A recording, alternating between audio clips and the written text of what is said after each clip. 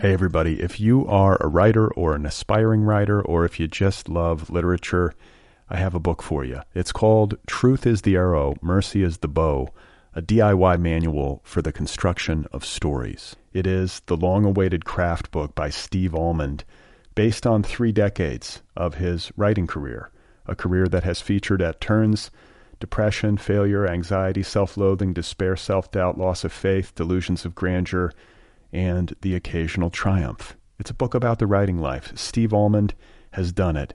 He has embraced it, the full catastrophe, and he has lived to tell about it.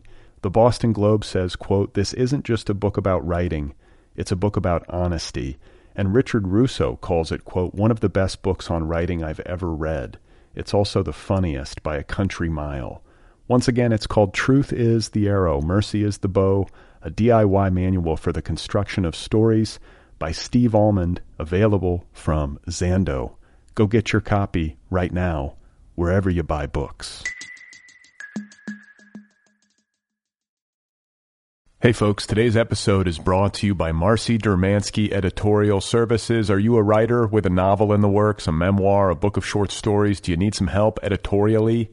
Do you need some editorial assistance? Go to marcydermansky.com and find out more about how to get edited by Marcy. She's an editor. She'll help you make your book better. marcydermansky.com. Oh my God. You are not alone. You have found other people. You and I have a friend in common. Every stupid thing that a writer could do, I've done. I think it's really beautiful. Dude, what a struggle, you know? It was incredible. You know, it's like your head exploded seeing what was really there. And now here's your host, Brad Listy. Just one person at just one time. All right, everybody. Here we go. This is the Other People podcast. Here we go again. The Other People show. I'm Brad Listy. I'm in Los Angeles. It's good to be with you. And I hope you're doing well. Are you doing all right? Are you hanging in there? You maintaining a grip on your sanity? Ever so tenuously?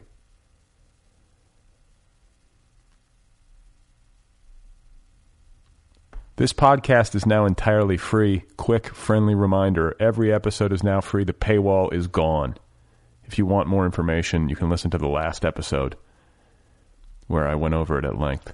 But I did away with the paywall, made it entirely free. I freed the podcast. It's all free. The app still works. It works better because now everything's free. The app is free.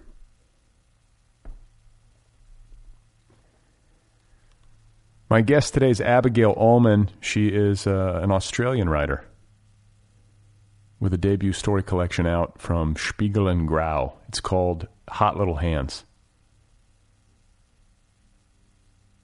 Abigail is a Stegner Fellow. She's lived over in the States. She was once deported. We talk about that. She has inside information on how that process goes. In case you're worried. I've been calling a lot of Republicans. That's what I've been doing in my free time. If you follow me on Twitter, then you're aware of this. I don't know what else to do. It feels like the most productive thing I do. I write letters by hand. I pick up the phone. I call people in positions of influence. I reach across the aisle as an American. And I try to forge a consensus or persuade or at least express myself. And I want to emphasize that I'm always very polite. I know that sometimes in the realm of civil disobedience, you have to be a little bit impolite. But I'm a big believer in just be polite. You can be staunchly opposed and forceful in your rhetoric, but you don't have to be a dick. And moreover, if you're a dick, then you undermine your own argument because the person you're trying to persuade just tunes you out. You're not going to make any difference. You're only going to calcify divisions, make people more firmly entrenched. We got to communicate. We got to dialogue. That's what I think. And, some people are unreachable. There's some people who are so far gone ideologically, so wed to their own beliefs that there's just no talking to them. But these people are the minority. I think these are the minority. It's about the wide middle, and it's about moving the middle. You got to move the middle. That's what we got to do. It's what I keep telling myself. Got to move the middle. I like that phrase.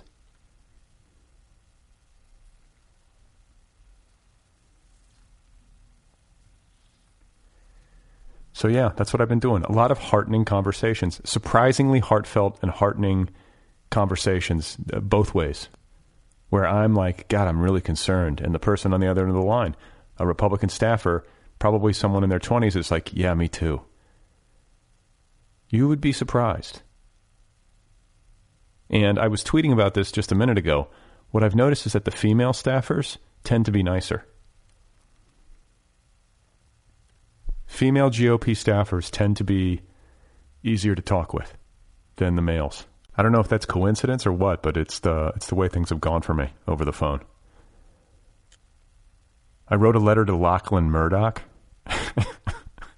It's another thing I did this week. I poured my heart out to Rupert Murdoch's son. Wrote him a letter. He's now the co-chairman of Fox News, essentially. He's going to take over for Rupert eventually in full. And I'm just like, come on, man. He's like basically my age. I'm like, please, just stop with this. This is your legacy. Can you imagine Fox News is your legacy? Is that really what you want? I didn't say that to him in so many words. You know, I did say it to him in so many words, but I was much more delicate about it. It's just like, you have a huge responsibility with this media outlet. Dear Lachlan, please, Lachlan, hear me now. The question, too, is like, will he get it? I think part of my gambit was that, like, how many people really write to Lachlan Murdoch? How many citizens? He feels like somebody in a position of high influence when you add it all up, especially as a member of the media. He's got a lot of influence, a lot of power over the discourse. I encourage you to write very politely to Lachlan Murdoch. # Dear Lachlan. We got to get a Murdoch on our side. Got to get a Murdoch to see the light.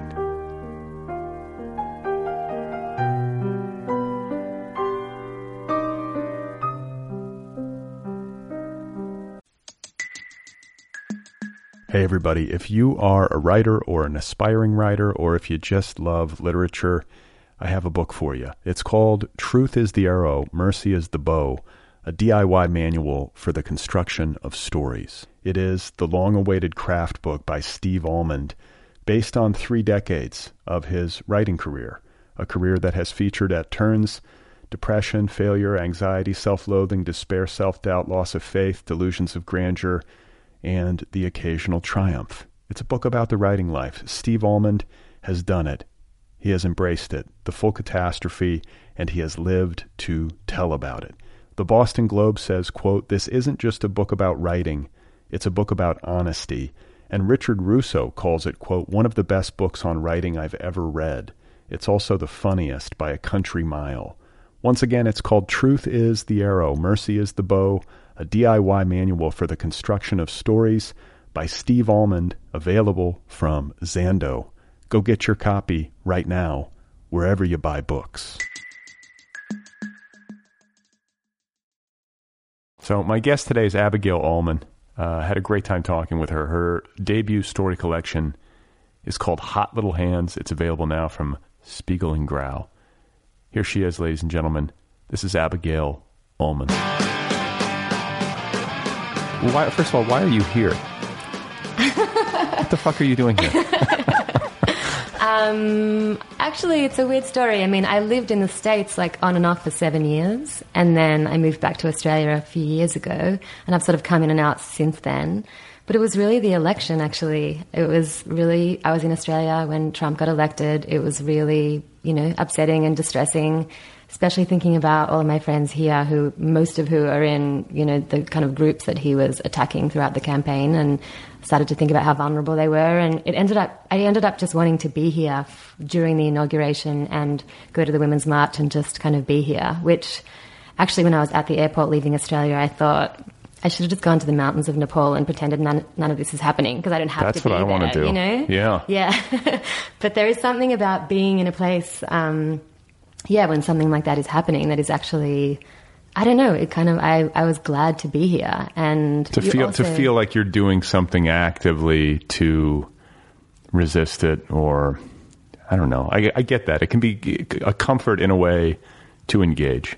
Yeah, exactly. And sort of exercise that solidarity in a way that's not just being on Twitter in the middle of the night. And and then also I feel like I came to understand, like it's more, you understand the nuances of a situation more, because, you know, around the time of the Women's March, there were people holding signs saying like "Free Melania" and stuff like that. There were a lot of funny signs actually at the Women's March. I have a friend who knows a lot of people because of the line of work that he's in, and he told me that he has very well-sourced information that had Trump lost the general election to Hillary, he and Melania would have announced their divorce the day after the election. Wow. But he won. And so then won. So then she's got to stay with him, because if she divorces him right after, that affects his approval. Does it really? Yeah. I mean, if she were to leave him the day after he wins, everyone would be like, well, there's clearly, you know, something's wrong here. That wouldn't be good for a president. Right, America likes its presidents to be like, you know, like a paragon of monogamous joy. Do you know what I'm saying? Like good family men or whatever. But so if this is true, let's assume this is true. That would mean that there's some sort of deal, or they pressured her to stay, or she had agreed to stay. But what if they said, you know, we'll take Barron away. We'll get you kicked out of the country unless you pretend to be a happy wife. I mean, she lives in New York. She doesn't look that happy, I have to say. But maybe that's a modelly I want this to be like Katie Holmes and Tom Cruise on steroids, and eventually she's going to escape. You know, I don't know. Yeah. And she's going to give an interview to Barbara Walters on 60 Minutes that's going to be incredibly revelatory, and she's just going to come clean about everything. Can I just put it out there that I would like to ghostwrite her book? Yeah. I would put aside a couple of years of my life. Melania or Katie Holmes? Interview Melania. Oh. Well, I think that, you know, Katie signed a bunch of stuff, so I don't think she can ever say anything. Well, I want to see the movie version of her extracting herself from that marriage. It's pretty I find that true. I think that's a really good story. That's actually a great idea, and it involved like burner phones and all kinds of, you know, like I think that there was like it was like it was Cloak and Dagger. Her father's a divorce attorney. He was I mean, like that's what you would actually need. She had very good advice. Yeah, but even I always feel like she was sitting in her parents' home, like terrified that it was bugged. Yeah. You know, because Scientology, I think, was onto her. That's what I want to know the truth about. Yeah. I want to know I want to know what happened. Yeah, I think everyone wants to know. Yeah, I think so too. So you came here 7 years ago on a lark. I mean, this is the thing about Australians, because I've lived in Australia for a semester abroad when I was in college, so I have some familiarity. But one thing I've always admired about Australians is how well traveled they are. Yeah. So it's totally common for especially young Australians to go travel for a year. Like it's like almost like a cultural value in a way that it isn't here and should be. Yeah, absolutely. And I think because Australia's so far from most places that we tend to go for a long time. Which, by the way, is a good thing. It's sort of nice to be tucked away down there. I mean, you know, I get that you can kind of get like island fever or whatever, or I don't know. But like right about now, like Melbourne sounds great to me. Right. Open invitation. Take the podcast on the road. Yeah. I know some writers. Yeah. So you just wanted to get out and experience some stuff. Well, yeah. I mean, I traveled I took a gap year between high school and university. Then I did university, worked for a while, traveled again. But the reason I came to the States was I got a fellowship. I got the Stegner Fellowship, Wallace Stegner Fellowship at Stanford. Oh, God. That's a good reason. Yeah. Yeah. So then that's why I initially moved here. Where'd you go to university? University of Melbourne. Oh, you did? Okay. Yeah. What's the best school in Australia? I don't know. I think they're all pretty good. Is there a Harvard of Australia? No. And almost all of the schools are public, although they've kind of got a setup now where they sort of, like they are charging more fees, and then they get a lot of international students from Asia and charge them fees, so it's not quite as cheap. I went to Brisbane. I went to Brisbane Uni. Was that good?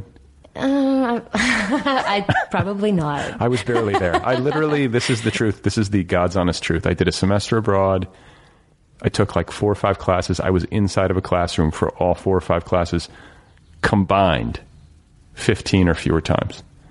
And you just played hooky the rest of the time? I don't know what I did. Yeah, I just fucked around. That's the truth.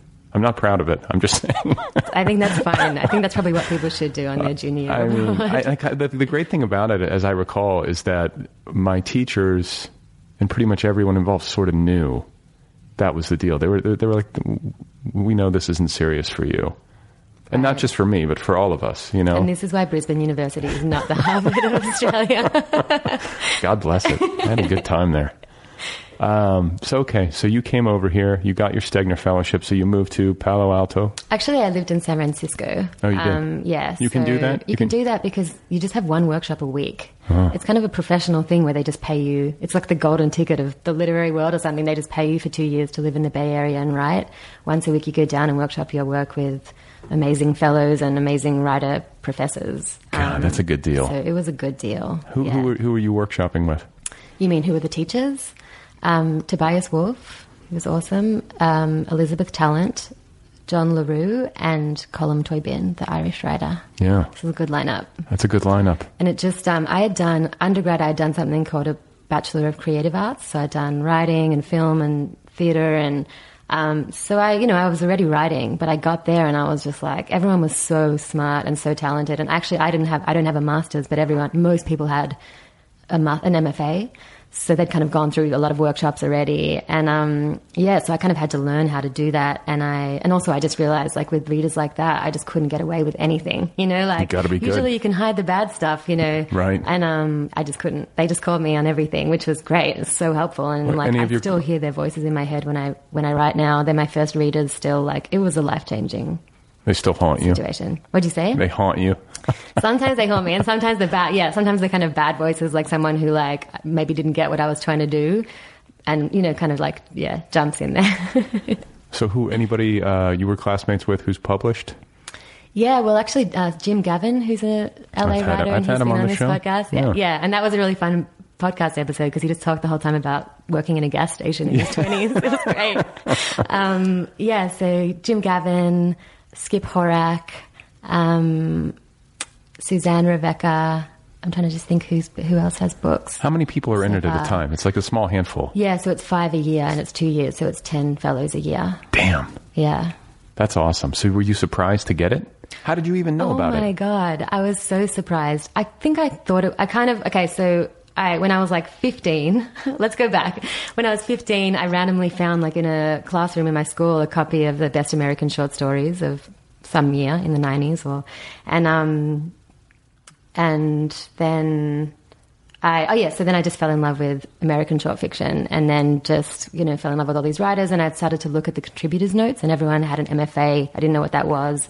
So I kind of got to a place where I really wanted to, focus on writing, and I decided I wanted to study in the States, and so just researched. Basically, I researched the programs that funded and the programs that didn't require a GRE because I'm lazy and didn't want to do that. Yeah, who wants to do that? And then, so I think I thought that the Stegner Fellowship was an MFA. I kind of was like, I was really on the other side of the world, just like flinging short stories, like, north. And, never expected to get it. And what do they send you? They call you, or they send you something? They call. And they called at 4 a.m. and left a message. And I'd been traveling, so I think I'd kind of left my mobile phone number, but also my mum's landline, just in case. And so they called my mum's place and then left a message, I think, on her machine. And then she kind of woke up and listened to it and called me and said that I'd gotten it. And I totally didn't believe it. I thought it was going to be someone called, like, Annabelle Ullman or something, and it had been a mix-up. And then I remember my mum saying, like, it's just nice to be nominated, you don't have to go. And I was like, Mum, I'm fucking going. You're smart to have done. That's one of the best, if not the best, writing fellowships in the country. Yeah, most coveted. It's amazing. Yeah, it really felt like the Willy Wonka golden ticket. And then I was, like, walking around Melbourne in those last 6 months before I moved to the States. I don't know if you've ever had this, but I was like, I can't get hit by a car. take care of yourself. Yeah. Like, you've got to go there and write your book, you know? Right. Like, Right. I totally, I've had that feeling before. Like, I'm going to die. I'm going to die before this happens. yeah, before something good. Like, I'm used to the anxiety of just like, I'm going to die because I'm on a plane and I'm an anxious Jew. I'm an anxious Jew. But like, yeah, this was kind of like a good anxiety of just like, stay intact so you can go do this awesome thing. Yeah. Yeah. So. All right. So that brings you over here. What did you submit to get in? Was it anything from Hot Little Hands? Or? Yeah, it's actually the first 2 stories from Hot Little Hands. Okay. Yeah. And you were just writing short fiction? Yes. That's your thing? That's been my thing, yeah. That was my thing. Are you working on a novel now? Then, yeah, I'm working on the beginning of a novel, yeah. And then a theatre director in Australia wants to, like, she contacted me because she wants to move into film. So we're adapting a couple of the stories from the book into a movie, which is like, of course, I'm doing that rather than write a novel because it's collaborative and, you know. Yeah. I like collaborative. It's hard to go back into the solitary writing space after finishing a book. And also and then editing, everything is so solitary and so much work. I don't know if it's annoying when writers talk about how hard it is, but anyway. No, that's what this show's for. Okay, cool. We're just annoying people.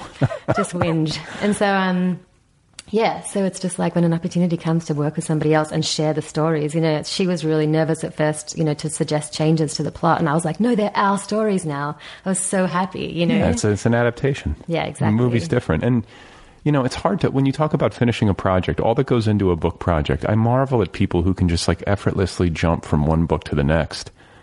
I want to do that. I'm trying to do that currently. And I just feel like, I mean, with this last book, I pretty much said everything I wanted to say for a while. Right. Yeah. Yeah. Like, what else do people really need me to keep doing this? Like, I don't know. That sounds sort of, I don't want to sound ridiculously self-deprecating, but that's truly kind of how I feel. Like I need to replenish or something. Oh, I absolutely understand that. That's one of the reasons for this trip. And like the last bunch of trips I've taken is just to kind of be stimulated and like refill. But I think that, you know, that's sort of coming from the industry. Like, okay, you know, what's next? You publish a book, you get your 6 months or however long it is to publicize it and then celebrate it. And then it's like, okay, back to the desk.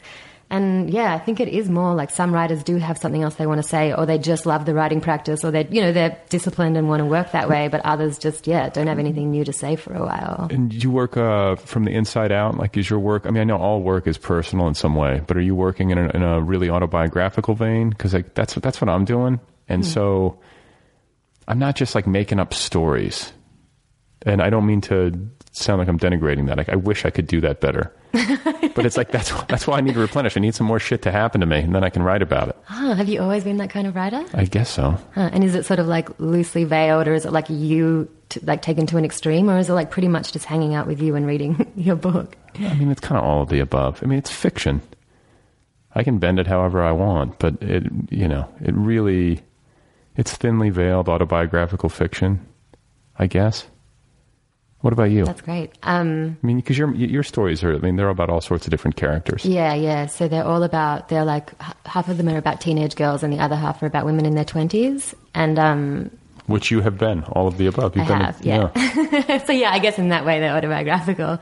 But, no, they're not really. I always say, and maybe it's wanky, but I say that they're emotionally autobiographical because, like I remember coming home from school and lying on my bed and just like thinking like, I've got such a crush on this person or whatever, like I remember those feelings, but the stories that happened to the characters did not happen to me, except one of them, which is about the last story in the collection is about, there's a recurring character. She's in 3 stories and her 3rd story is about her getting deported from the US. And that did happen to me. So that's the one. You got deported? I got deported. No shit. But when?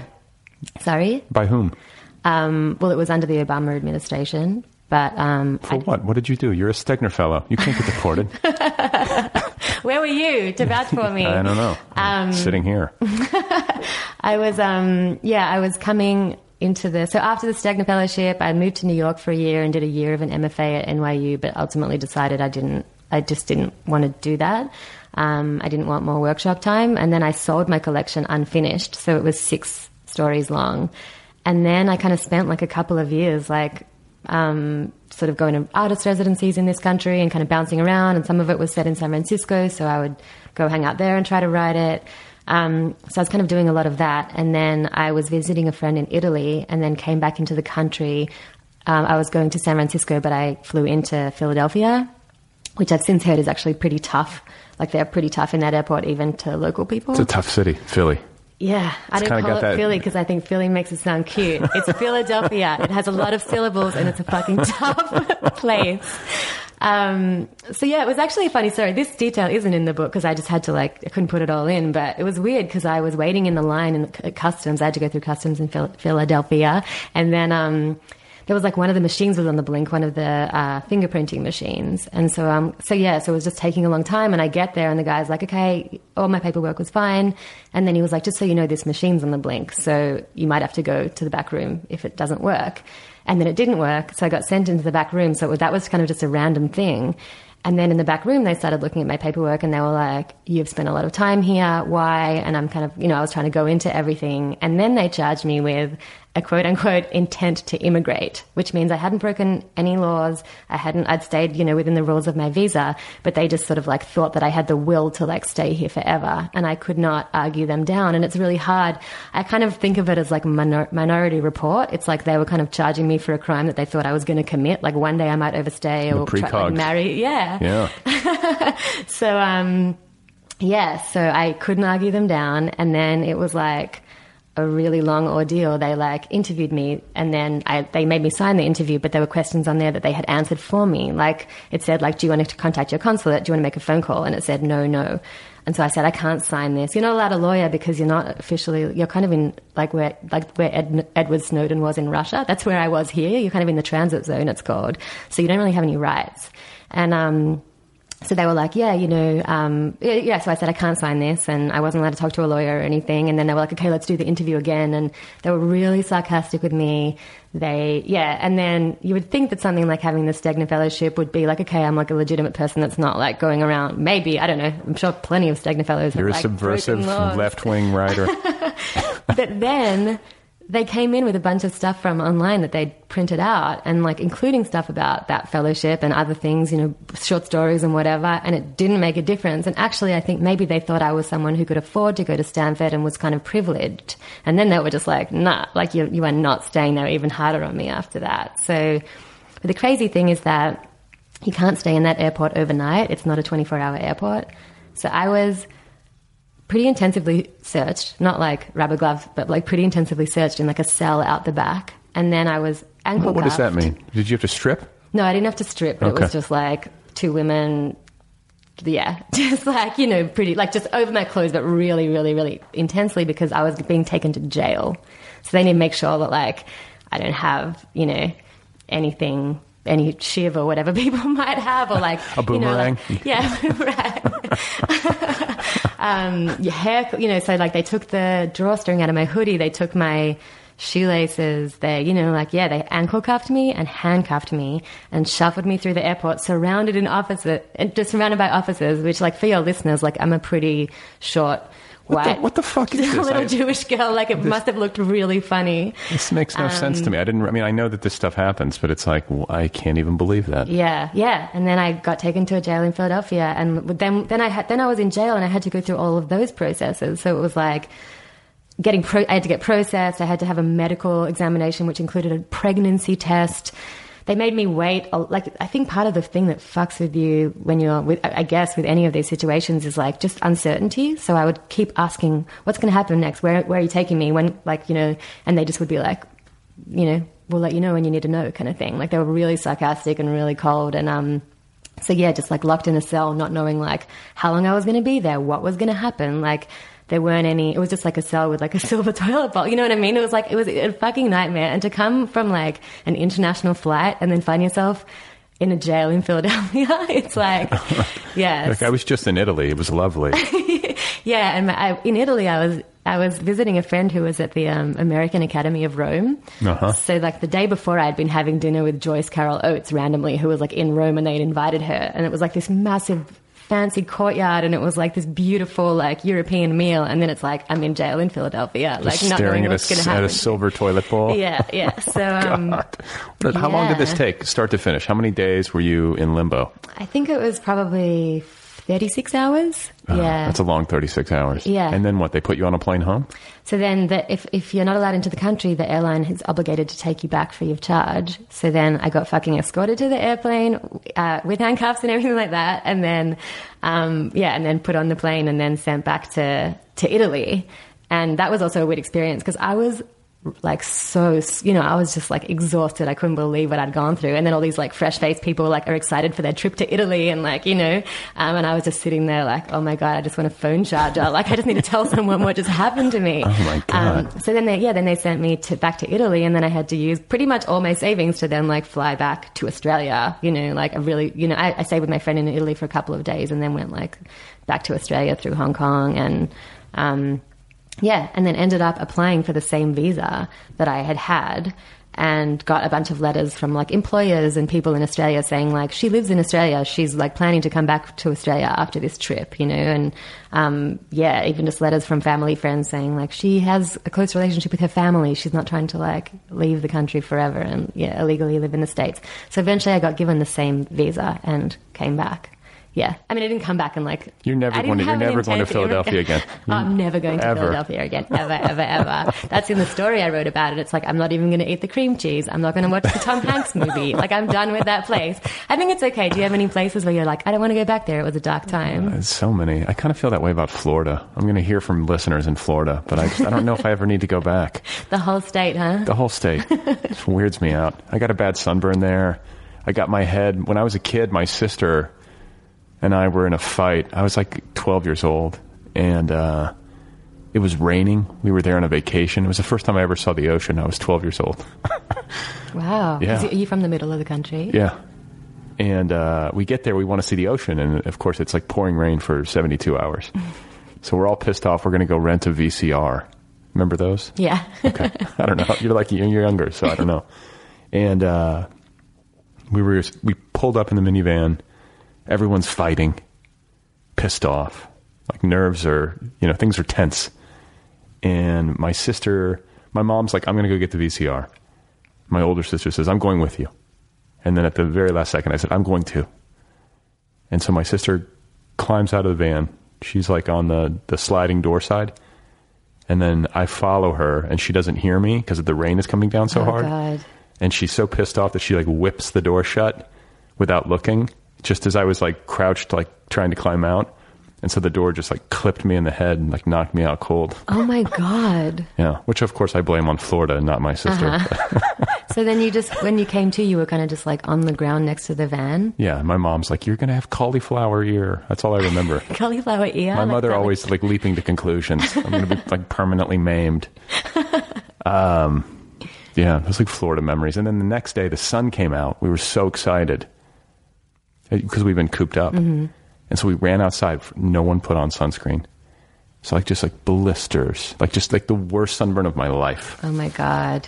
And everyone was in pain for the next 4 days. Was that the whole vacation? Yeah, it's hell. My family never we never had a lot of luck vacationing. Though I should say the last one we took as adults just this past year was great. But as kids, we were notorious for bad weather.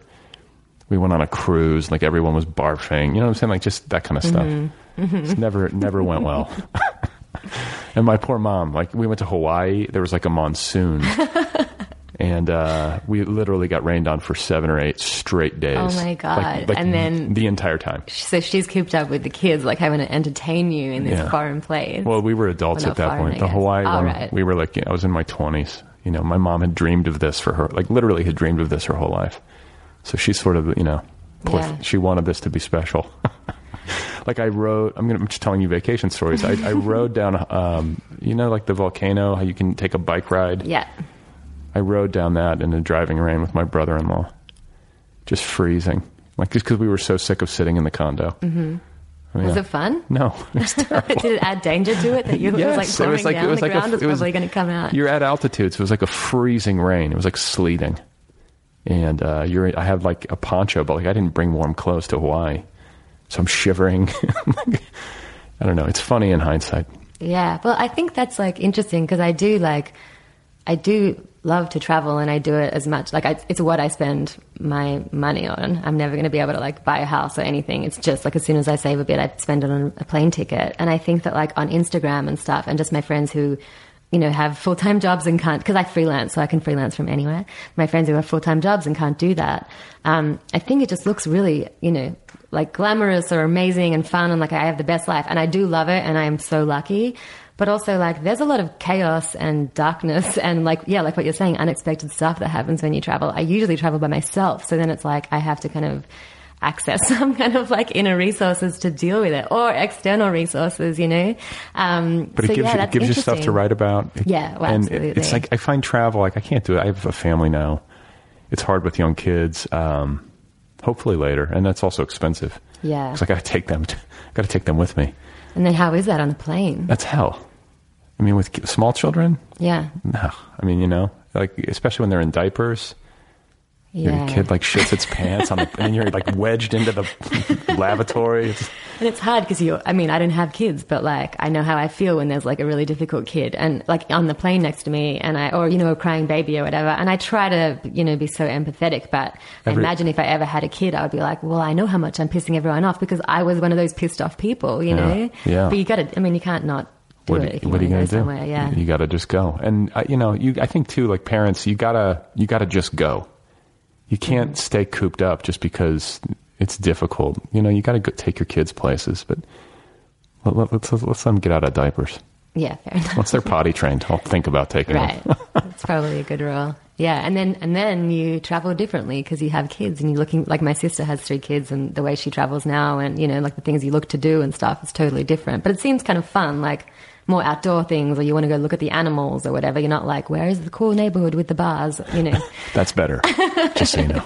Stick to that. My wife and I, we were in, this is before my son was born, but we took our daughter to New Orleans and we were in the French Quarter with like a 3-year-old and it was radically different than every French Quarter. Have you been to New Orleans? Yeah. Okay.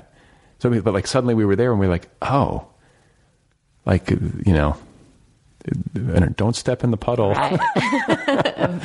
And she just wanted to like ride in, you know, the horse and buggy or whatever. But it does. It's definitely a game changer. It shifts everything. But was it like, were there seedy things around that you were kind of like, yeah, she didn't notice? It's like she's in Life is Beautiful or like something. A grown man like, wet his pants. She's like, but the architecture's pretty. Yeah, exactly. People like at like 11 in the morning, just like walking the streets like zombies. But it's a lovely city. I mean, I love New Orleans. Yeah, me too. That's a good place I always recommend it to people from out of country when they travel to the States. It's like, where should I go? I say, go to New York, go to San Francisco, go to New Orleans, Philadelphia. Go to the heart of, go to the transit zone at the Philadelphia airport. I hear the toilets are made of stainless steel. Yeah, one day when I'm like super famous, people are going to take tours of these places and it's going to be like just tourists shuffling through the transit zone. This is where a Stegner fellow was unjustly incarcerated. But, you know, there's something about travel. This is the point that I was trying to make before I digressed, is that I've always loved it so much because I feel like it's a really hyper-compressed education. It's such valuable time. I get so much out of it, as for all of its difficulties. And it's all like, this is a weird comparison, but when I was growing up, I remember watching Saturday Night Live. I still do this. You know, so you watch Saturday Night Live. It's not really that funny, but yet you're watching it every fucking week. But then on Monday at school, or when you talk to your friends and you are explaining the skits that you sort of like to each other, it gets really funny. It's like sort of better after the fact. And travel, for all of its difficulty, when it's happening, I cannot look back on any trip I've ever taken with anything other than rose-colored glasses. Except Florida, maybe? Except Florida. Except when I got my head shut. But even that. It's a good story. It's lore. You know, and like, I don't know, especially international travel. Like, I love to be outside of my comfort zone. I love to feel disoriented. Some people don't like that. I love that. Yeah, so do I. And you're right. I mean, you have like a year's worth of stimulation at home, you know, in like a very compressed amount of time. Is that part of the allure for you? Absolutely. It's so stimulating. Yeah, it's so stimulating. Like, I feel like I'm on drugs or something. You get out of the you get out of the airplane. You're in some country you've never been to before. You probably don't speak the language. Everything looks new. Everything sounds new. You know what I'm saying? Like, it's just like a heightened level of awareness. Yeah, and I love the challenge of it. Like, I love like working out like the currency, or how am I going to get to this place, and how do things work? And like, again, you're just using your brain in a way that like you're kind of on autopilot when you're at home because you know how to do all of those things. So, right. yeah. Right. So where are you going to go next? Do you have plan? You're going to go back home, I guess, I'm right? going back home, and then I think Mexico City is like the place that I'm kind of going to try and save for and go next. I've just heard great things about it. Have you been? I have not been. I've been to Mexico, but not to Mexico City. Yeah, same actually. So, yeah, I've heard it's good. So an extended stay or just like a visit? I mean, it's not, I don't have it planned yet, but I would probably stay for about a month. I like to try and stay places and like live with other people in kind of a share house situation like I would, in my own country. What, like Airbnb? Then, yeah, well, I guess I Airbnb'd a place here in LA last time I was here, and then that woman's girlfriend lives in Mexico City. So she said, if you ever want to go, like there's that cool happenstance stuff that happens too. So I guess I would probably stay there and then, yeah, just kind of like hang out right from there. Walk around, try not to get mugged or whatever. Try not to get, deported. Yeah, try not to get deported. Yeah. Watch them build the wall from the other side. Is this like your plan? This is your plan. You're going to make money, travel, right, while you go. Is this the long-term plan or is this just for the next few years? I mean, it has been the past few years the past bunch of years. And I still plan to do it, but I do feel like, I always think everyone has a single quest at any given time. And for the longest time after I sold that book and couldn't finish it, my quest was like, finish that collection. And then I did that. And I forgot at the time, I was like, once that's done, my life is going to be sorted, which is maybe what you always think when... False summit. False summit. Yeah, false summit, exactly. So... yeah, so then, and now I feel like my quest or whatever is just to like work out where I'm going to live and kind of put down roots, because I have communities, but they're really scattered. And I mean, community is like an idealized thing and it's always kind of complicated and stuff, but I really do want to like live somewhere and, have roots, put down roots. Yeah. Wherever it is, whether it's home or like, in Australia or elsewhere, I feel like that's really important. And I'm experiencing the lack of that a little bit, and a little bit like, here I've met awesome people, but they're kind of like, well, you're sort of 1 foot in and 1 foot out, like. I don't know how much to invest in you. Yeah, exactly. Which is also kind of like maybe very LA and New York, where it's kind of just like, it's a bit transactional. It's like, I don't know what the payoff is going to be if I. I have fantasies of just living in a place that's beautiful and affordable with lots of smart, cool people, and we all know each other, and like there's a real sense of community. Yeah. I don't have that. I don't think most people I know, regardless of where they live, have that. That's the thing. And then whenever I talk about this, people are like, well, maybe you'll just like get a partner and then you'll both be creative people and you'll be stimulated that way. But it ends up feeling kind of sad and conservative to me. Of course I want that, but also like, yeah, like what you're saying, it'll be great to like know other people. And, I feel like a lot of people get this. If people who do MFAs in small places, I think, get this, they get 2 years of just like potlucks and dropping around for drinks and, that sort of thing. And like maybe Provincetown and places like that. I was telling my wife last night, because I watched, do you ever watch that show Chef's Table on Netflix? No. It's like the ultimate food porn. It's like beautifully shot. Like the cinematography is peerless and it's all about, incredible chefs. And it shows them preparing. And I'm not even into that, but like I like watching this because I like documentary film. And anyway, it's on Netflix. Okay. Chef's Table. Yes. And this new season, I think the first episode is all about this monk. And she is Korean. So she lives in South Korea in the most beautiful monastery, like tucked up in these lush green hills. And there's like a rolling river that, you know what I'm saying? Like it could not be more idyllic. And she meditates in, I think it's called a pagoda. Is that what it's called? That sounds right. Yeah. And it's the most beautifully ornate, painted, carved, like it's gorgeous. There's bridges, there's a garden. So I go upstairs to my wife and I'm sort of Buddhist, like, sort of, and I idealize it. And I'm like, I think I should have been a monk, which by the way, might not be what you should tell your wife. With like 2 kids sleeping in the next room or whatever. I think I miss my calling, honey. Like a Buddhist monk, you mean? Especially a Buddhist monk, because I'm thinking to myself, and I was texting my friend this, I was like, you live on a resort, you have a community of people. Nobody talks. Everybody's celibate. There's no complications. Everyone's just sexually frustrated and vegan. But you know what I'm saying? Like it almost feels like this. It's like that whole fantasy that a lot of writers have, and I think a lot of people these days have who live in, our hyper distracted world or whatever. It's like, God, prison sounds great.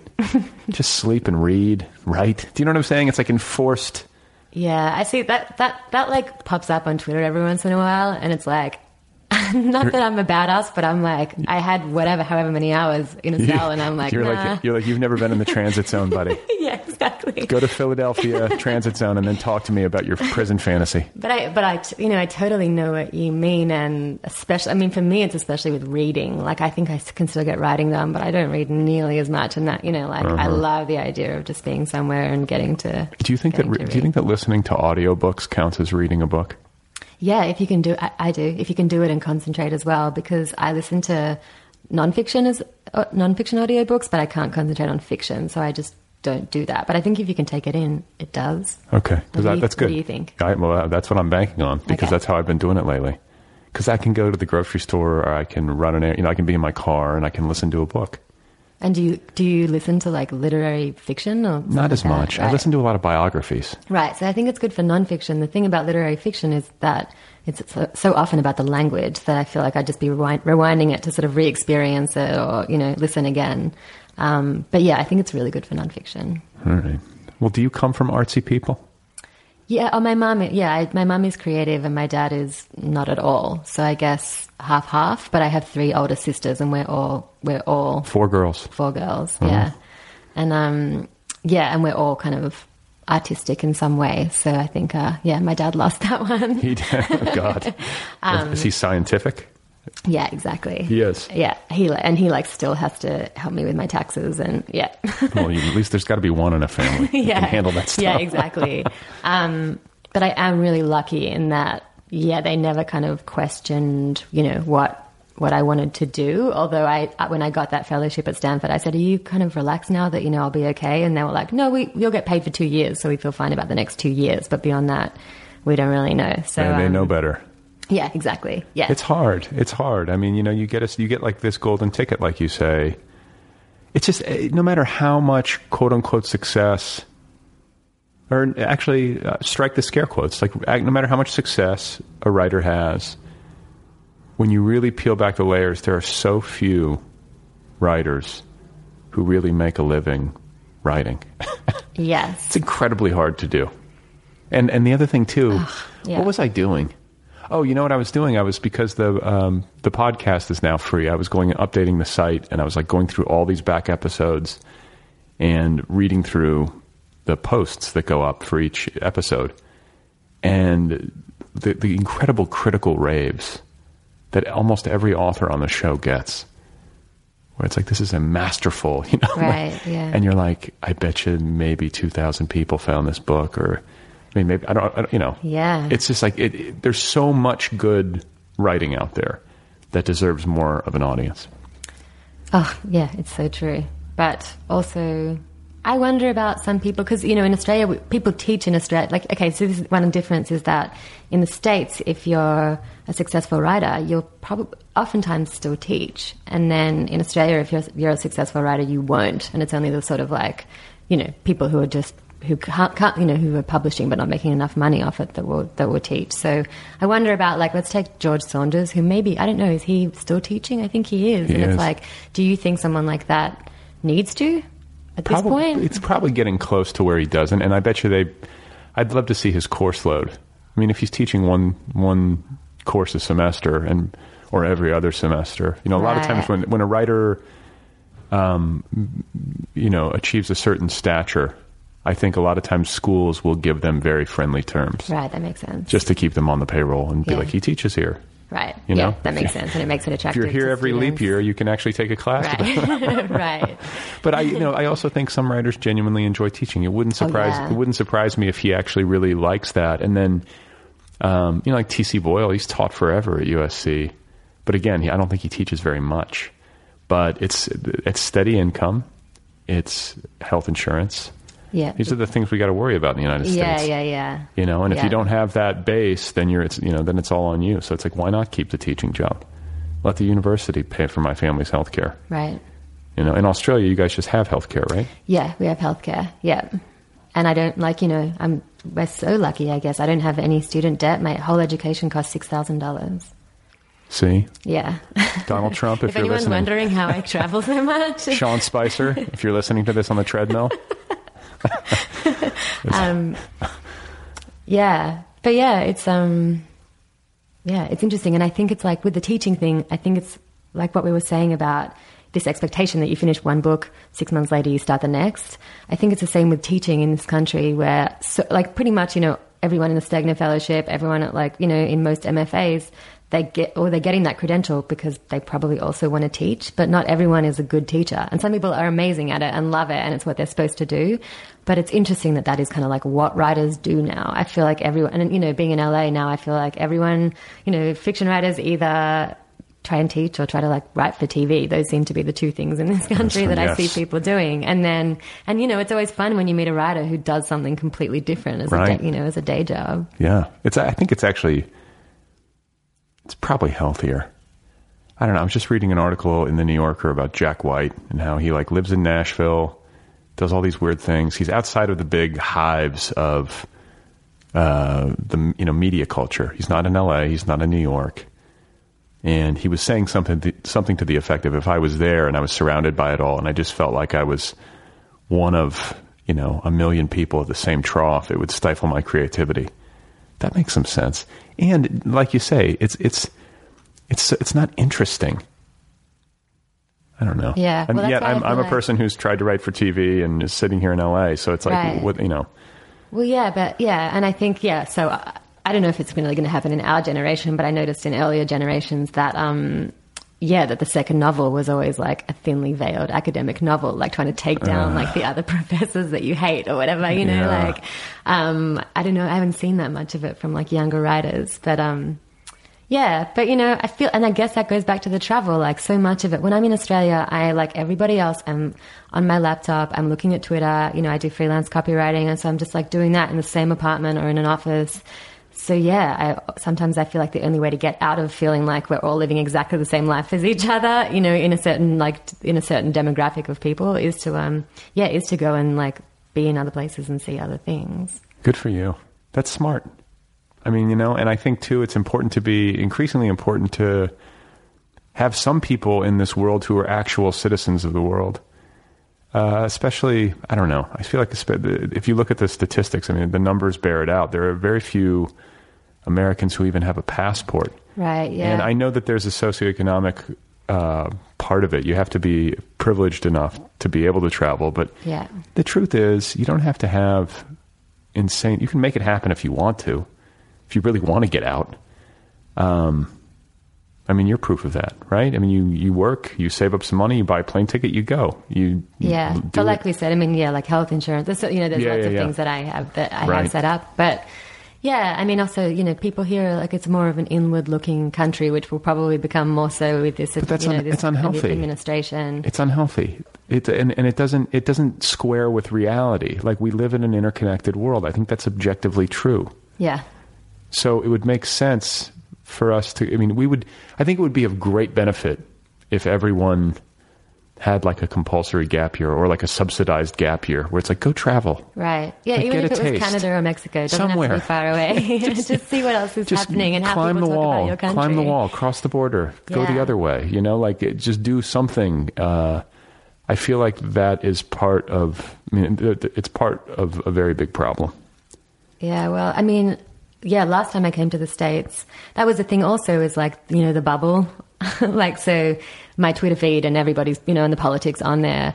They were kind of all, of a piece. And then got on a plane and came through Honolulu, and I was sitting next to a guy from Honolulu to San Francisco who was just a really big gun guy, and he was kind of like making fun. I told him I was a writer, so he started talking about a journalist who had said that he shot a gun at a gun range and was traumatized by it, and then just by shooting at a gun range. And this guy was like, this guy was also in the army that I was sitting next to, and he was like laughing at this journalist and showing me these gun websites and stuff, But he was a sweet guy. That's like I never would have. The ultimate introduction. Welcome to the United States. Yeah. Want to see my favorite gun website? Exactly. But also, he was so different from me, and I was like, oh, we're all just talking to each other on Twitter. Like, we're not really. Obviously, people have conservative family members. No, he wasn't hitting on me. He wasn't. Okay. No. I'm just curious if that would was be like an amazing line though, and be like, yeah, that's the one. That's the gun I have. That's the one I'm going to get next.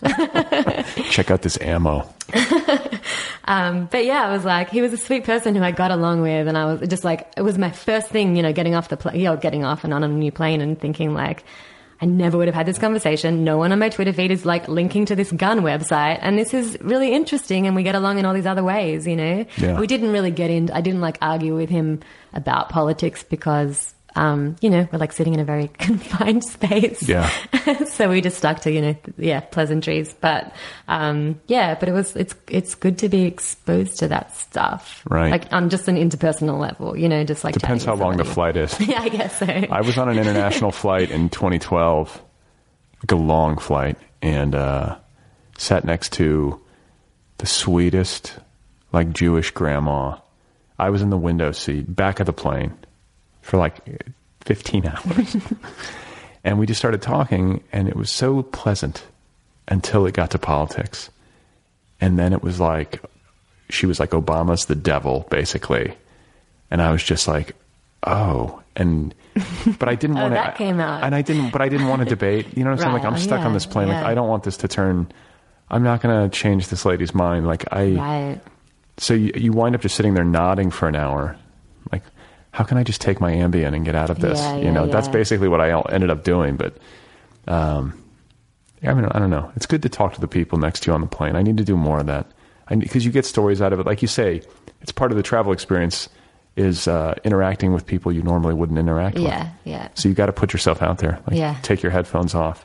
Quit drugging yourself. Yeah. It's just my modus operandi. I just take sleeping aids, listen to music. Wait, so have you had any weird ambient experiences on a plane? Yes. No, I haven't. I was excited. Yes. I urinated on the lady. I woke up and peed on her by accident. That nice Jewish conservative grandma. I thought she was the lavatory. It's hallucinating. No, but you hear that because I don't mix it with alcohol. That's what happens when people. Oh, okay. Like there was like the guy from REM.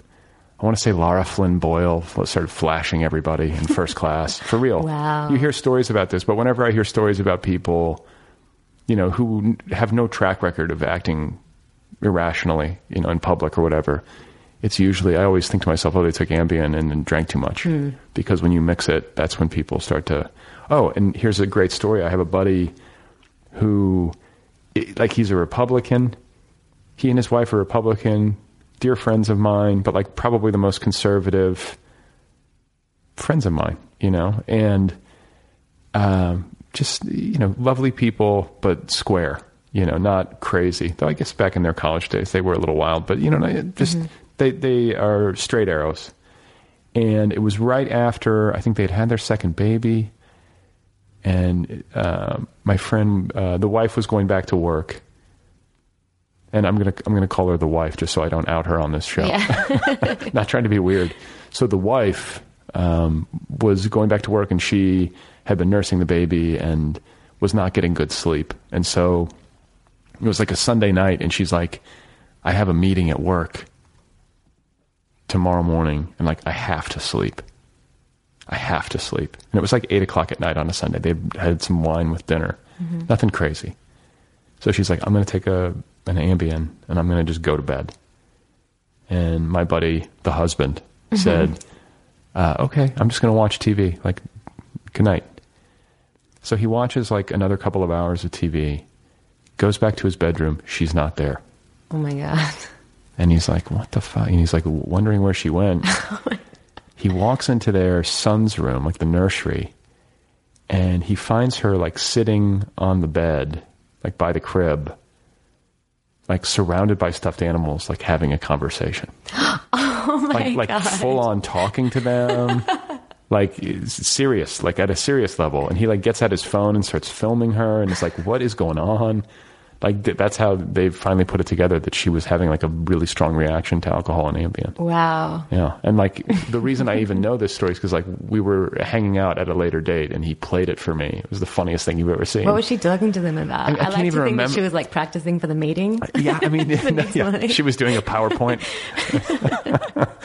I don't even know, but it was just like, it was hysterical because it's so unlike her, but she just completely was out of body. Just word to the wise when you head to Mexico City. That over the kind of ambient that they have down there. I'm sure it's great. Yeah. You can get anything in Mexico. Can you really? Is that what you have? Don't act innocent. I haven't really been yet, but I guess Abigail is feigning surprise right now that she doesn't know the pharmaceutical situation. Yeah, I'm going to open a briefcase at the end of the interview and just offer you a ton of pharmaceutical drugs. But yeah, no, you can pretty much walk into a pharmacy in Mexico and just be like, I need, anything. I'm pretty sure it's a very permissive culture. I remember I went to a wedding in Mexico and everyone was like, I'm not a pill guy though. I'm not big into it, except for like a sleep aid on a long trip. Are you into pills? Not really. But yeah, after moving to the States, I kind of for the same reason, sleep stuff. So I started dabbling with just like or being prescribed like Xanax or Klonopin or like things to help me sleep. Do you have trouble sleeping? Yeah. You an anxious person? Yes. You do anything for it besides pills? Like you have to exercise? Yeah, exercise, yoga, like a little meditation, but it's mainly just like from a meditation app or one that my yoga teacher kind of teaches us. And then I've done some CBT, like cognitive behavioral therapy, and that's really helpful because it's just about talking back to those like anxious thoughts, and kind of just like trying to find a rational thought to, kind of address an irrational thought. Should I do that? I found it really helpful, and the thing about it is like they don't want to keep you forever. It's like 10 sessions and go kind of thing. So if you can afford it, I think it's great. If you need kind of really practical skills for anxiety. But I have to say, none of this helps me sleep. But I've been like a night owl since I was a little kid. So I think I'm just wired that way. And then I'm like, yeah. Sleep during the day. I don't really. It's kind of like always a struggle. I mean, I sleep more. I sleep further into the morning than people who have to get up, at 6 for their kids or work or whatever. But but it's just a struggle. And how many hours a night do you get? Probably on average like 6. Yeah, 6 or 7. Let's go. It's not You're bad, good. right? You're fine. You're a parent. So I was expecting it to be like 3 hours. No, but that is like if I have an early meeting and then I'm sort of like in the wife's boat where it's just like, how late can I take something? Like that whole struggle, because if it's 5 a.m. and you have like, say, even a 10 a.m. meeting, I'm not going to try and take something at that point because I'll just be zonked out. Right. So yeah, it's a constant struggle, but probably I know a lot more about American politics and culture because of it, and just international, because that's when I'm like on, which is really bad for sleep hygiene or whatever, but I'm like online, like reading stuff, Read some Trump Twitter to put yourself to sleep. Yeah, right. Well, that's the thing. I think he starts tweeting at like 2 a.m. in Australia, so it's a really weird time. Like it can make me really anxious. But I have to also say, on the flip side of all of this, I really like writing at night. Do you write at night? No, I'm worthless at night. So you first Here's thing in the my morning? problem. I like to write right in the middle of the fucking day. All right. Like I like to think that I like to write first thing in the morning, and I always try. But like usually things go best for me right around noon. But that's the most inconvenient time. Why? I don't know, because I feel like late at night or early in the morning I can wedge it in, because it can't usually be the primary thing. It's like I can't interrupt other stuff that I'm doing. I don't know. I guess really at this point it's whenever I can do it. Right. I just got to make it happen. And is it true what, people like parents, like writers who have kids say that you kind of just make more use of the time that you have? In theory. Ideally, anyway, yeah. In theory, yeah. I mean, you have, you just have more demands on your time. So if you want to keep doing it, you got to find a way. Right. And like for a while, I started the new year getting up at 4:30 really early, which was great. And I always get so much done when I do that. It's totally crazy. But if I get up super early, I'm extremely productive. But the problem is that living like that, the sleep situation has to be very, very carefully calibrated. If I don't get to bed early enough, then I'll burn out. Like if I go to bed at 11 and wake up at 4:30 and I just keep doing that to myself, then the work suffers, my cognitive function suffers, everything suffers. You have to get some rest. Right. But that also means that like no one can be waking you up or like that stuff. I got to be like climbing into bed at 9 o'clock and being like, everyone shh. Dad's going to go insane. So it's hard to be disciplined. I fell out of it. I got to get back into it. But then just to get into that cycle, I've got to have like 2 or 3 nights where I get almost no sleep. Right. Why is that? Because like right now I'm used to going to bed at like 11 or midnight now. and to like, it's hard for me to just like, okay, I'm going to go to bed at 9 tonight and get up at 4. Right. You're going to go to bed at midnight, wake up at 4, just power through. But the beauty is, and I will say this, I'm bringing this full circle. Okay. With regard to having trouble sleeping, which I have those troubles. When I am working like a dog and getting up early and pushing myself in that way, I sleep like a baby. I go to sleep. You know what I'm saying? When you're that tired, yeah, you have no trouble sleeping. Yeah. So the key is to just work yourself to the point of absolute exhaustion. But that's the only time. So maybe that's right. the, But also, if you're working, if you're writing, then you don't have that anxiety. Like that's part of the anxiety at the end of the day is all the things that you didn't do, right. or yeah, at least for me. And so, yeah, I feel like if I was having solid writing days every day, then I'd probably sleep better. Just knowing you did the work. You try. I mean, it might not be the greatest writing, but you got the words on the page. Yeah, yeah. Or on the screen or whatever. So you mentioned that you're Jewish, right? Like, where are you spiritually? You do yoga? Are you practicing Jew? Are you atheist? Like, I like to ask people this. Yeah, I definitely I grew up secular Jewish, so like just cultural Jews. And are there a lot of Jews in Australia?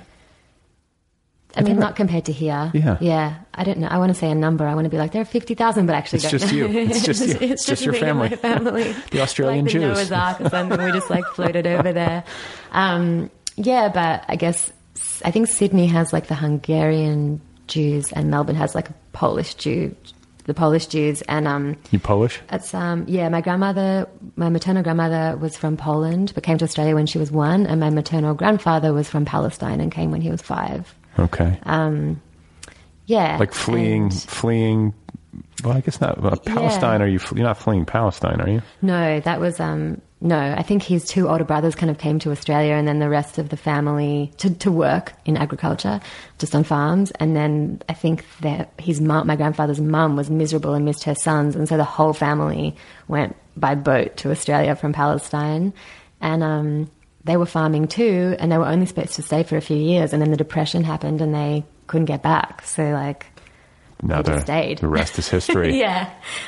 So here I am with this accent. Yeah. Yeah. So, but that's, I guess, the thing about being Jewish in Australia. Like, one of the reasons the States is so comfortable to me is that, like, especially in like these coastal cities and like in a lot of like little pockets, it's just it's comfortable to be Jewish, and everyone is kind of like Jewish. You know, like when I lived in the Bay Area, everyone went to a Seder for Passover, and you know, everyone, or even if they didn't, it's not weird. And because it's a small population in Australia, like I remember going to university and just people had like never met a Jewish person and asked me, you know, really basic questions, and like always, you know, and still there, all my friends ask like, what are you doing for Christmas? And it's just not in anyone's like consciousness that, you know, like Jewish people don't celebrate and stuff. So, yeah, so in some ways I feel like being Jewish in Australia was like, it's almost like I'm characterized by what I'm not or something, because it's not, we don't have a happy holidays culture there. It's very much like Merry Christmas, and it's pretty like sort of, it's not a religious country, but you know, most people are Christian still, and that's sort of how people talk. So, yeah, I almost feel like, it makes me feel a little like less Australian or something, because I don't participate in that, which is, I guess, why like communities end up being, like the Jewish community in Melbourne is pretty insular. Did you hang out with mostly other Jewish people in Melbourne? As a growing kid, up? Growing up, probably like 3/4 of our like family friends and stuff were also like secular Jews. And then I've sort of moved away from that community, as soon as I could. Well, but it's fascinating though, because I was talking about this the other day. Like, I envy speaking to what we were talking about earlier about wanting to have a sense of community, live someplace where you really feel like rooted and connected with everybody. I envy the way Jewish people hang out with one another. There's a lot more cohesion among Jewish people. I was raised Catholic. I don't feel any of that. Right. I don't think Protestant people are like, where are the Protestants? But like Jews hang out with each other. Yeah. You know, there's some of that. And like there's more of I guess there's just more of a community vibe. Yeah, that's true. But I tend to think that ex-Catholics seem like they kind of have a community, you know? We're just disgruntled. What the fuck was that all about? Yeah. Yeah. And that, I mean, and that is a really nice thing about like, yeah, meeting a Jewish person over here or something. It's just like you have this like weird. Why are Catholics always ex-Catholics? Like, you don't hear people being like, I was a Jew. Like, everyone's like, people are Jewish, even if they're secular Jews.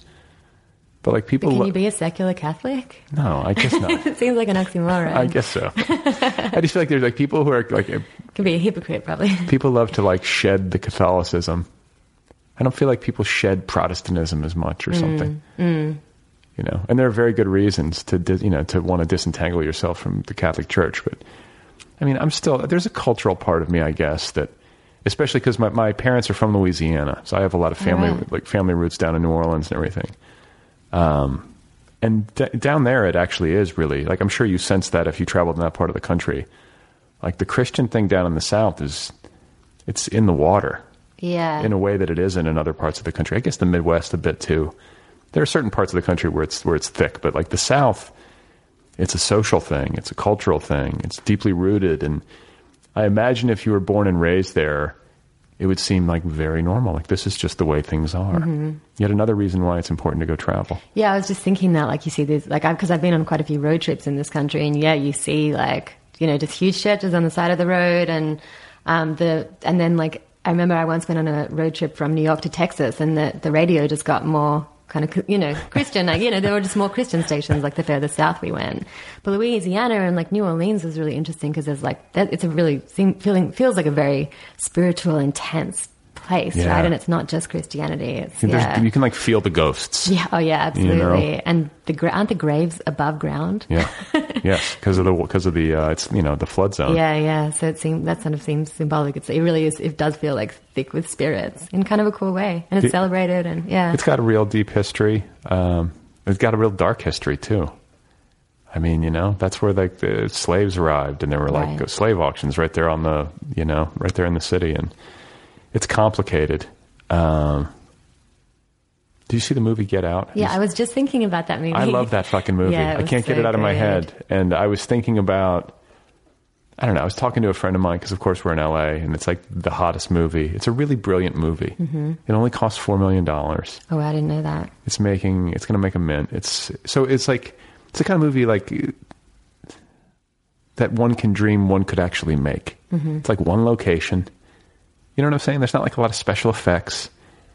But it's like a really funny, it's a funny movie. It's scary, it's thrilling, smart, social critique, perfectly timed in terms of what's happening in the country. Yeah. Like almost, you can't really game it. I mean, it's like the perfect movie for the moment kind of thing. Mm-hmm. But I was trying to think of, I don't know. It also strikes me that having race and the horror genre meld together is something that needs to happen more often.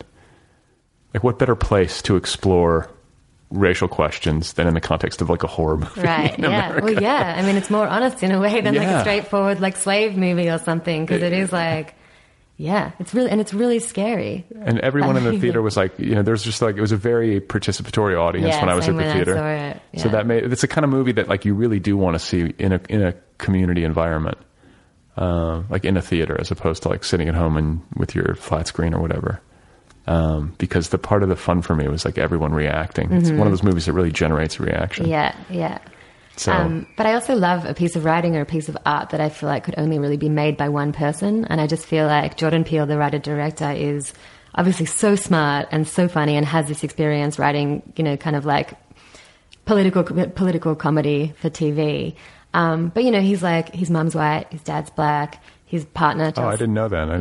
I don't know anything about him. Oh, okay, so Key and Peele, they had the TV show, and they're both actually biracial. Oh, they are. And, okay. I know nothing. Oh, it's a sketch show. I know. You have kids, you can always use that. If you want to know anything about Elmo, I can. Chef's Table. Yeah, Chef's Table and Elmo. That's what I can tell you about.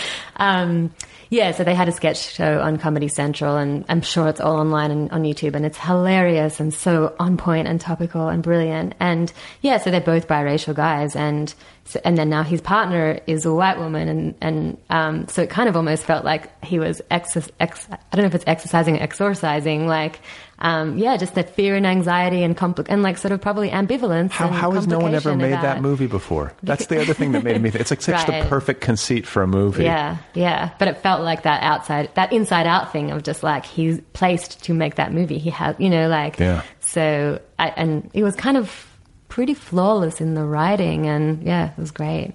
I'm going to write a horror movie about a dad I'm sits in his garage watching food-related documentary television.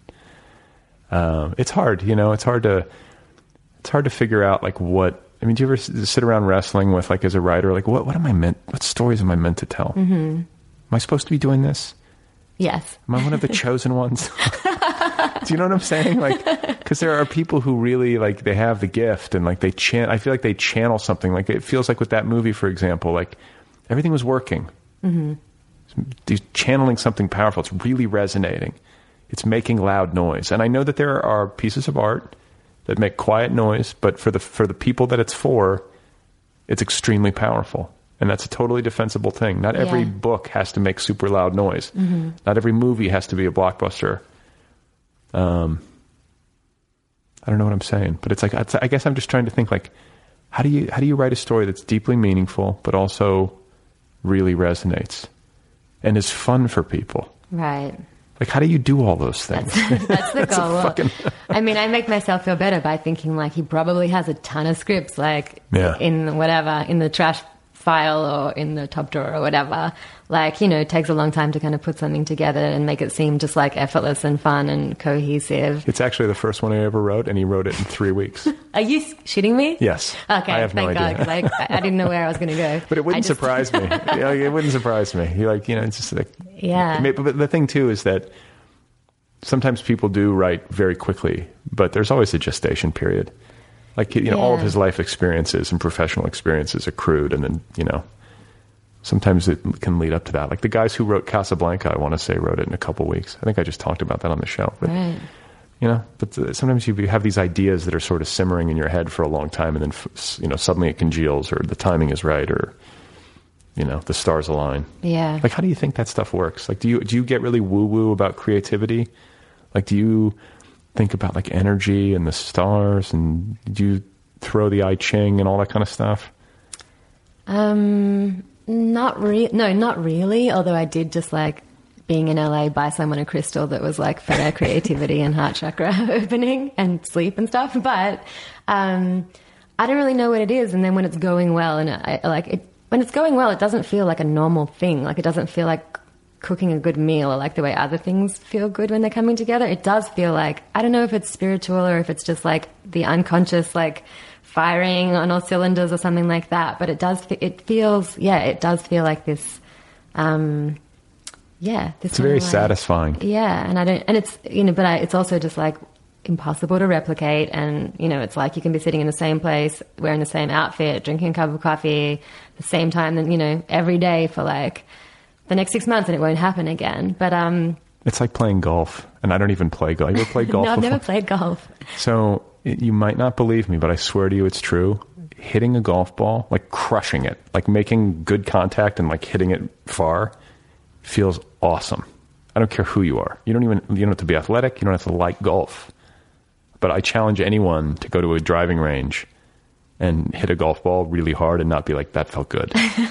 It's like... I can imagine that. Even the sound seems like it'd be satisfying. Yeah, because it's like, there's something like almost like ninja-like about a good drive. But it's an extremely difficult sport, and you almost always suck at it. But like, even if you go out and play 18 holes and you have one good shot, that one good shot is enough to make you want to do it again. Do you know, right. That's kind of like the analogy that I feel like, because of writing, you'd have that one good time. It's so deeply satisfying that it brings you back. Yeah. Or you're just genetically predisposed to want to do this. And, it's a genuinely interesting question as to why people have this compulsion. Yeah, and the further you go into it, the more interesting that becomes, because I have done a little bit of teaching, and I felt like the students, understandably, I was probably this way too, and going to writers' festivals and stuff as an audience member, but the students were, they would just kind of want to know about, like, how do you get published, and how do you, and how what do I get an agent? Like? Yeah. They haven't even written a novel yet. Right, yeah. But it's just like, also just, wanting to know, like, what that feels like, and then now it's like being published, what does that feel like and stuff. And then I'll always say, like, it's, like there's ups and downs, and it's good and bad, and it's wonderful and la la la, but like the best feeling you will ever have associated with writing is like when the writing is going well, and they never, they just roll their eyes. They never believe me, because the other stuff, it is what you strive for, and it does, it is what you want to get to. And, yeah, so I don't know. So it becomes even more of a mystery because when you realize that you're really doing it, well, not only for that feeling, but like hopefully for like other, purposes. But I'm in complete agreement.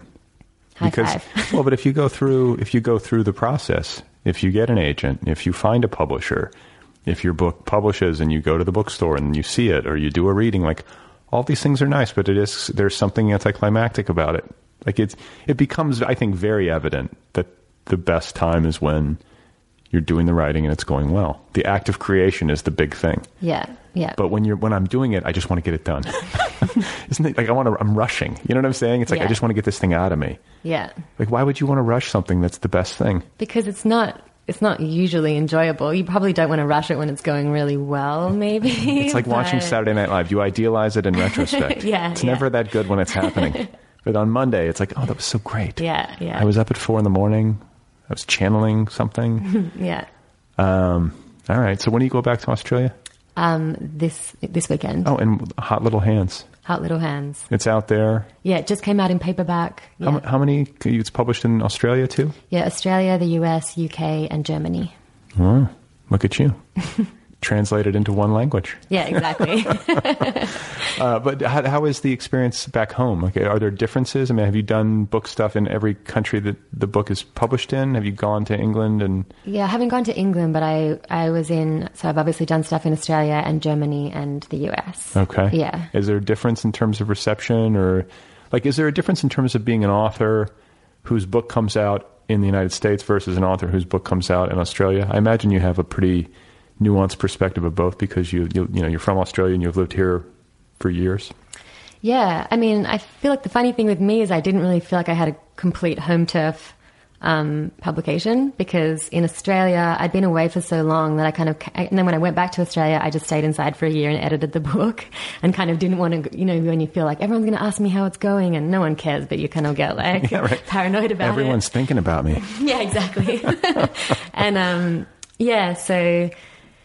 so then when the book came out there, a lot of people were like, in the writing community were like, who even is this person? And like, yeah, it was kind of like I wasn't complete, like some people welcomed me, but it wasn't a complete kind of like, if I'd lived there for 7 years and published a book, like I would have had a huge launch and, but it was sort of like, it seemed a little tempered, but I have had a lot of really good experiences there, and it being a smaller pond, and then probably also studying in the States at like a prestigious program helped. So, with some things. So yeah, I've done a lot of Writers Festival. I get to judge competitions, and that stuff actually continues there, which is really nice. And in the States where it's like, for many years my writing community had been here, but it's also not my home. So so that I guess not until you meet some great guy from Philadelphia. Settle down. No intent to immigrate here, just in case CBP is listening. So it kind of felt like both were home turf, or neither was home turf, or something like that. But it is great to come from a smaller, like it's like a smaller pond there, and so like, I just got the equivalent of the NEA grant, and, like there are these opportunities and you're not competing with as many people. And there are quite a few opportunities there, which is really great. I guess one interesting thing is, before I moved to the States for that program, I was like in a band. I was making... Oh, wait, we didn't even get to... I didn't even know you were in a band. Well, that's the thing. You dropped this at the end. I was like making stupid movies with my friends. Like I also wrote poetry and like just a bunch of different stuff. And then I got to the fellowship and everyone said, are you a fiction writer or a poet? Because those are the two streams in that fellowship. And I was like, well, first I was like, I'm both. But then I realized they were asking what I was there for. So then I became a fiction writer. And I realized that everyone pretty much, like people in that fellowship weren't really doing a ton of other stuff. They were just focused on writing and finishing their books. And I came to understand that like there's such a big population here. There's not really a sort of like a safety net, so you have to work really hard at whatever you want to do and kind of be almost single-minded about it. My friend calls it American nerdism, where you kind of pick your one thing and you have to like nerd out about it, because you can't just like, when I was in Australia before I came, I was like working part-time and then, just like doing all these other art projects, and you don't really have the comfort here to do that. But I also think it makes people, you can if you come from money, I guess, and you're comfortable. But Yeah, but I think it actually pushes people to, not that I think there should be a safety net and stuff, but I think it does really push people to work really hard and focus, and being around those people in that fellowship manic and forced me to sleepless do and it. miserable. Yeah. Yeah, that single-mindedness. I mean, No, a lot of good work comes out of it. I know. I've been thinking about this a lot. I really struggle with, like, what's the best way to live? Is it, like, I know that like, human achievement is a great thing, but, like, I've been reading biographies. I was telling, or listening to biographies. Of a lot of times it's like these, you know, like the Steve Jobs biography, for example. And you learn about how he treated people. Like, he was just such a dick to people a lot of the time. Not always. I'm not saying he's a bad person, but he could be. Like, really bad. You know what I'm saying? Like, just really rough on people. And sort of like astonishingly, especially for somebody as intelligent as he was, just sort of astonishingly out of touch with how his words and actions might affect people. Right. And I start to think to and just driven and very, like, hyper competitive and ruthless. And I start to think to myself, is this what it takes to do big things in the world? In any field? And if so, that's fucking depressing to me. Yeah, yeah. And then, you know, so the thought of, like, well, living in a place where there's a safety net, and maybe people aren't so fucking ambitious. Right. But then you talk to people sometimes from places like that, and they're like, I'm bored by it. I want to go to America and be part of the rat race and, like, really where things can happen, you know? And so the grass is always greener. I think that I just want to go live on a monastery. We've come full circle. Yeah, we also just need more stories of big things that happen in nice ways. You know, I'm sure like, that exists. And when you think about, like, TV and stuff, I just feel like there are these stories now of, like, particularly with these, like, female-led shows, you know, that are kind of have been coming up in the last few years, where it does sound like things are done, you know, in a really communicative way, and then, you know, and people try to be kind on set and be, you know, inclusive. And of course, there's always going to be a power structure, and not everyone's going to be happy. Are you suggesting it's because these are female-led shows? In some ways I am, I have to say, yeah. Not to say that there aren't, you know, ruthless women, like, ruining your education system or whatever, but, yeah, but, you know, in some ways I do think that's probably a new way of doing things. And when you hear those stories, it's like, great, like, you still have to work hard, but there are, I hope that we hear more stories, and that there are more examples of huge, you know, innovative things that happen in a different way, like, you know, that people aren't, you know, punished and mistreated in order for it to happen. Just become a monster. It's my next order of business. It's either a monster or a monastery. Yeah, I'm either going to be a complete megalomaniacal, just heathen. But when you read, you know, when Leonard Cohen died, I don't know if you kind of read, like, the Remnick piece about I did. Yeah, so did you feel like, I want to do that, or that is something I could do? Or, Okay, so know? here's what I think. I have complicated feelings about this, because the Zen master that Leonard Cohen studied with was revealed to be, I believe, like a completely dark, like, rapey guy. Yeah, yeah. I mean, criminal. So one wonders how effective, like, and you know, there are many stories like this with gurus and spiritual leaders. I mean, it's a place where fraudulent people go to hide commonly. But and also it gives people a lot of power. Yeah. So it's like, I don't know, there's a lot of bad behavior, and I'm not a huge fan of guru stuff at all. I'm very skeptical of it. And so I guess I question, like, how spiritually attuned could somebody be who's doing that sort of stuff on the side? What kind of education did he get from him? Right. And then I was also noticing in that piece how he, like, starts screaming at David Remnick for being, like, 5 minutes late or whatever. Yeah, that's a fascinating moment. Yeah, and I'm just like, dude, like, okay, well, I mean, that's probably not the middle way. But I also I found him very enjoyable ultimately. Like, I also don't want to condemn him. I think we live in a culture where people are so quick to condemn people. And he's just a flawed human being like I am. But within the realm of, like, the whole spiritual thing and wanting to live at a monastery, it's all imperfect. Mm-hmm. It's very easy to idealize it. Like, watch Chef's Table and look at the cinematography. I want to live inside that show. Uh-huh. You know, I just want, like, someone to just cook for me and, you know, in high def. But You know, it's hard. There's just no utopia. No, and it's probably just like the striving. It's probably just like Leonard Cohen being up on that mountain trying. You know, that's like what it's all about rather than, reaching enlightenment or being a perfect person. It's just about, but I think it is also about, I personally think it's about trying to be better, trying to improve. And here's the thing. It might not be utopia, but I do believe there is such a thing as a community of people that is healthier than most. There is such a thing. You know, there are towns and cities where the quality of life and the happiness of the citizens or the people in the community is unusually high. We would be wise to ask why that is and to like find those groups of people and learn from them. And I think, you know, when I observe certain monastic cultures, like at its best, I think it is a really deep way to live. Mm-hmm.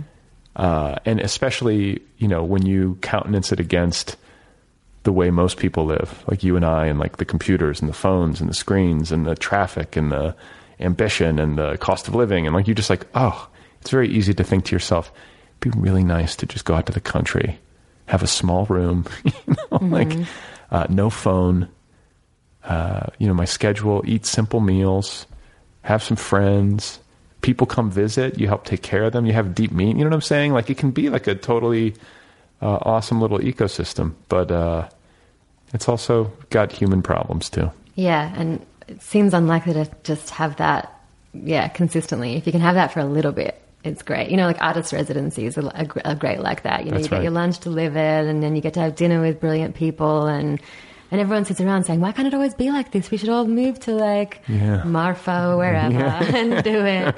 And I think it's just those things are fleeting and you have to like take from them what you can and then try to recreate it in some small way maybe in your life. Or I'm going to start a Netflix documentary series called Writer's Retreat. Just shoot it in beautiful, you know, I'll shoot it with a very accomplished cinematographers. I don't know if there's a way to do it though. Like the act of cooking is so visual. I think if you just filmed writers writing, it would... Oh, my God. Probably wouldn't work. But yeah, I guess an audiobook recommendation along the lines of like a Guru's or whatever is Pema Chodron, who's she's amazing. And again, an example of like a woman who is, you know, who is in, you know, kind of an influential position. And I think is, you know, really self-aware and in some ways seems, you know, she's like not self-critical, but I think she kind of questions herself. And well, she was a layperson until she was like 40 or something, or in her 30s. Like she had a life, right? Yeah, she didn't like. True. She has kids and grandkids. And stuff. She's divorced twice. Like she lived some life before she became a monastic, which I think makes her maybe able to relate to lay people better. And she's a Westerner, right? But yeah, I've read some Pema. I'll read all that stuff. Yeah. So anything. Like very calming when I can't sleep sometimes. I'll just like throw in an audiobook of her. Oh, yeah? What's the one, Don't Bite the Hook or something? Do you ever read that one? I think I've read all of them, but I don't remember the title. When Things Fall Apart. Yeah, exactly. Well, Abigail, it's such a pleasure to meet you. I'm glad I caught you before you returned to Australia. Me too. You never know. I might never be allowed back in. I was going to say, the immigration authorities are about to burst into my garage at any moment and remove you forcibly. God, it is happening now. It's so fucked up. Yeah. So fucked up. But I'm really glad to meet you, and I congratulate you on your book. Thank you. I wish you well on the film adaptation. I wish you well on your travels to Mexico City. I wish you well on the novel that you just got started. Thank you. And I wish you well on, novel, work-life balance, monastery, and just getting some fucking sleep. Just overall psychological health. Yeah, for all of us. Amen. All right, folks, there you go. That is Abigail Ullman. Her debut story collection is called Hot Little Hands, available now from Spiegel and Grau. Available in multiple countries all over the planet. Check your local bookseller. Look online. Track it down, Hot Little Hands. This podcast is all free. You can support it if you want over at patreon.com/otherpplpod. That's patreon.com/otherpplpod. You can also support the show via PayPal. There is a link on the show's website over in the sidebar. If you'd like to email me, the address is letters@otherppl.com. Let me know what you think. Have to say a thank you, as always, to Kill Rock Stars for the music. Be sure to check out killrockstars.com.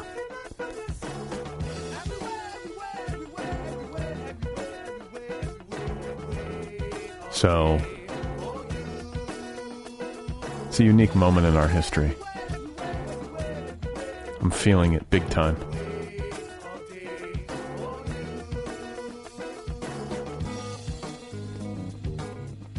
I like this song as a closer. This might be my favorite closer from this small rotation of songs from Kill Rock Stars. If you've never taken the opportunity to imagine me dancing to this song, I'd like to give you a moment to imagine me alone in a dimly lit room dancing to this.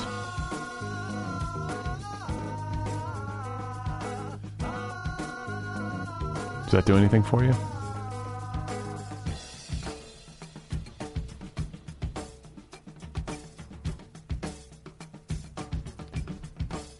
So, call Republicans. Write to Lachlan Murdoch. Handwritten. I think handwritten is always better than email. There's something about a handwritten letter. Gets to the heart. It can melt even the coldest heart.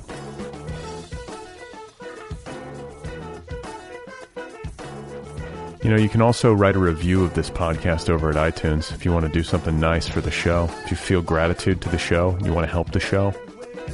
If you feel love in your heart for the show, go to iTunes, write a review.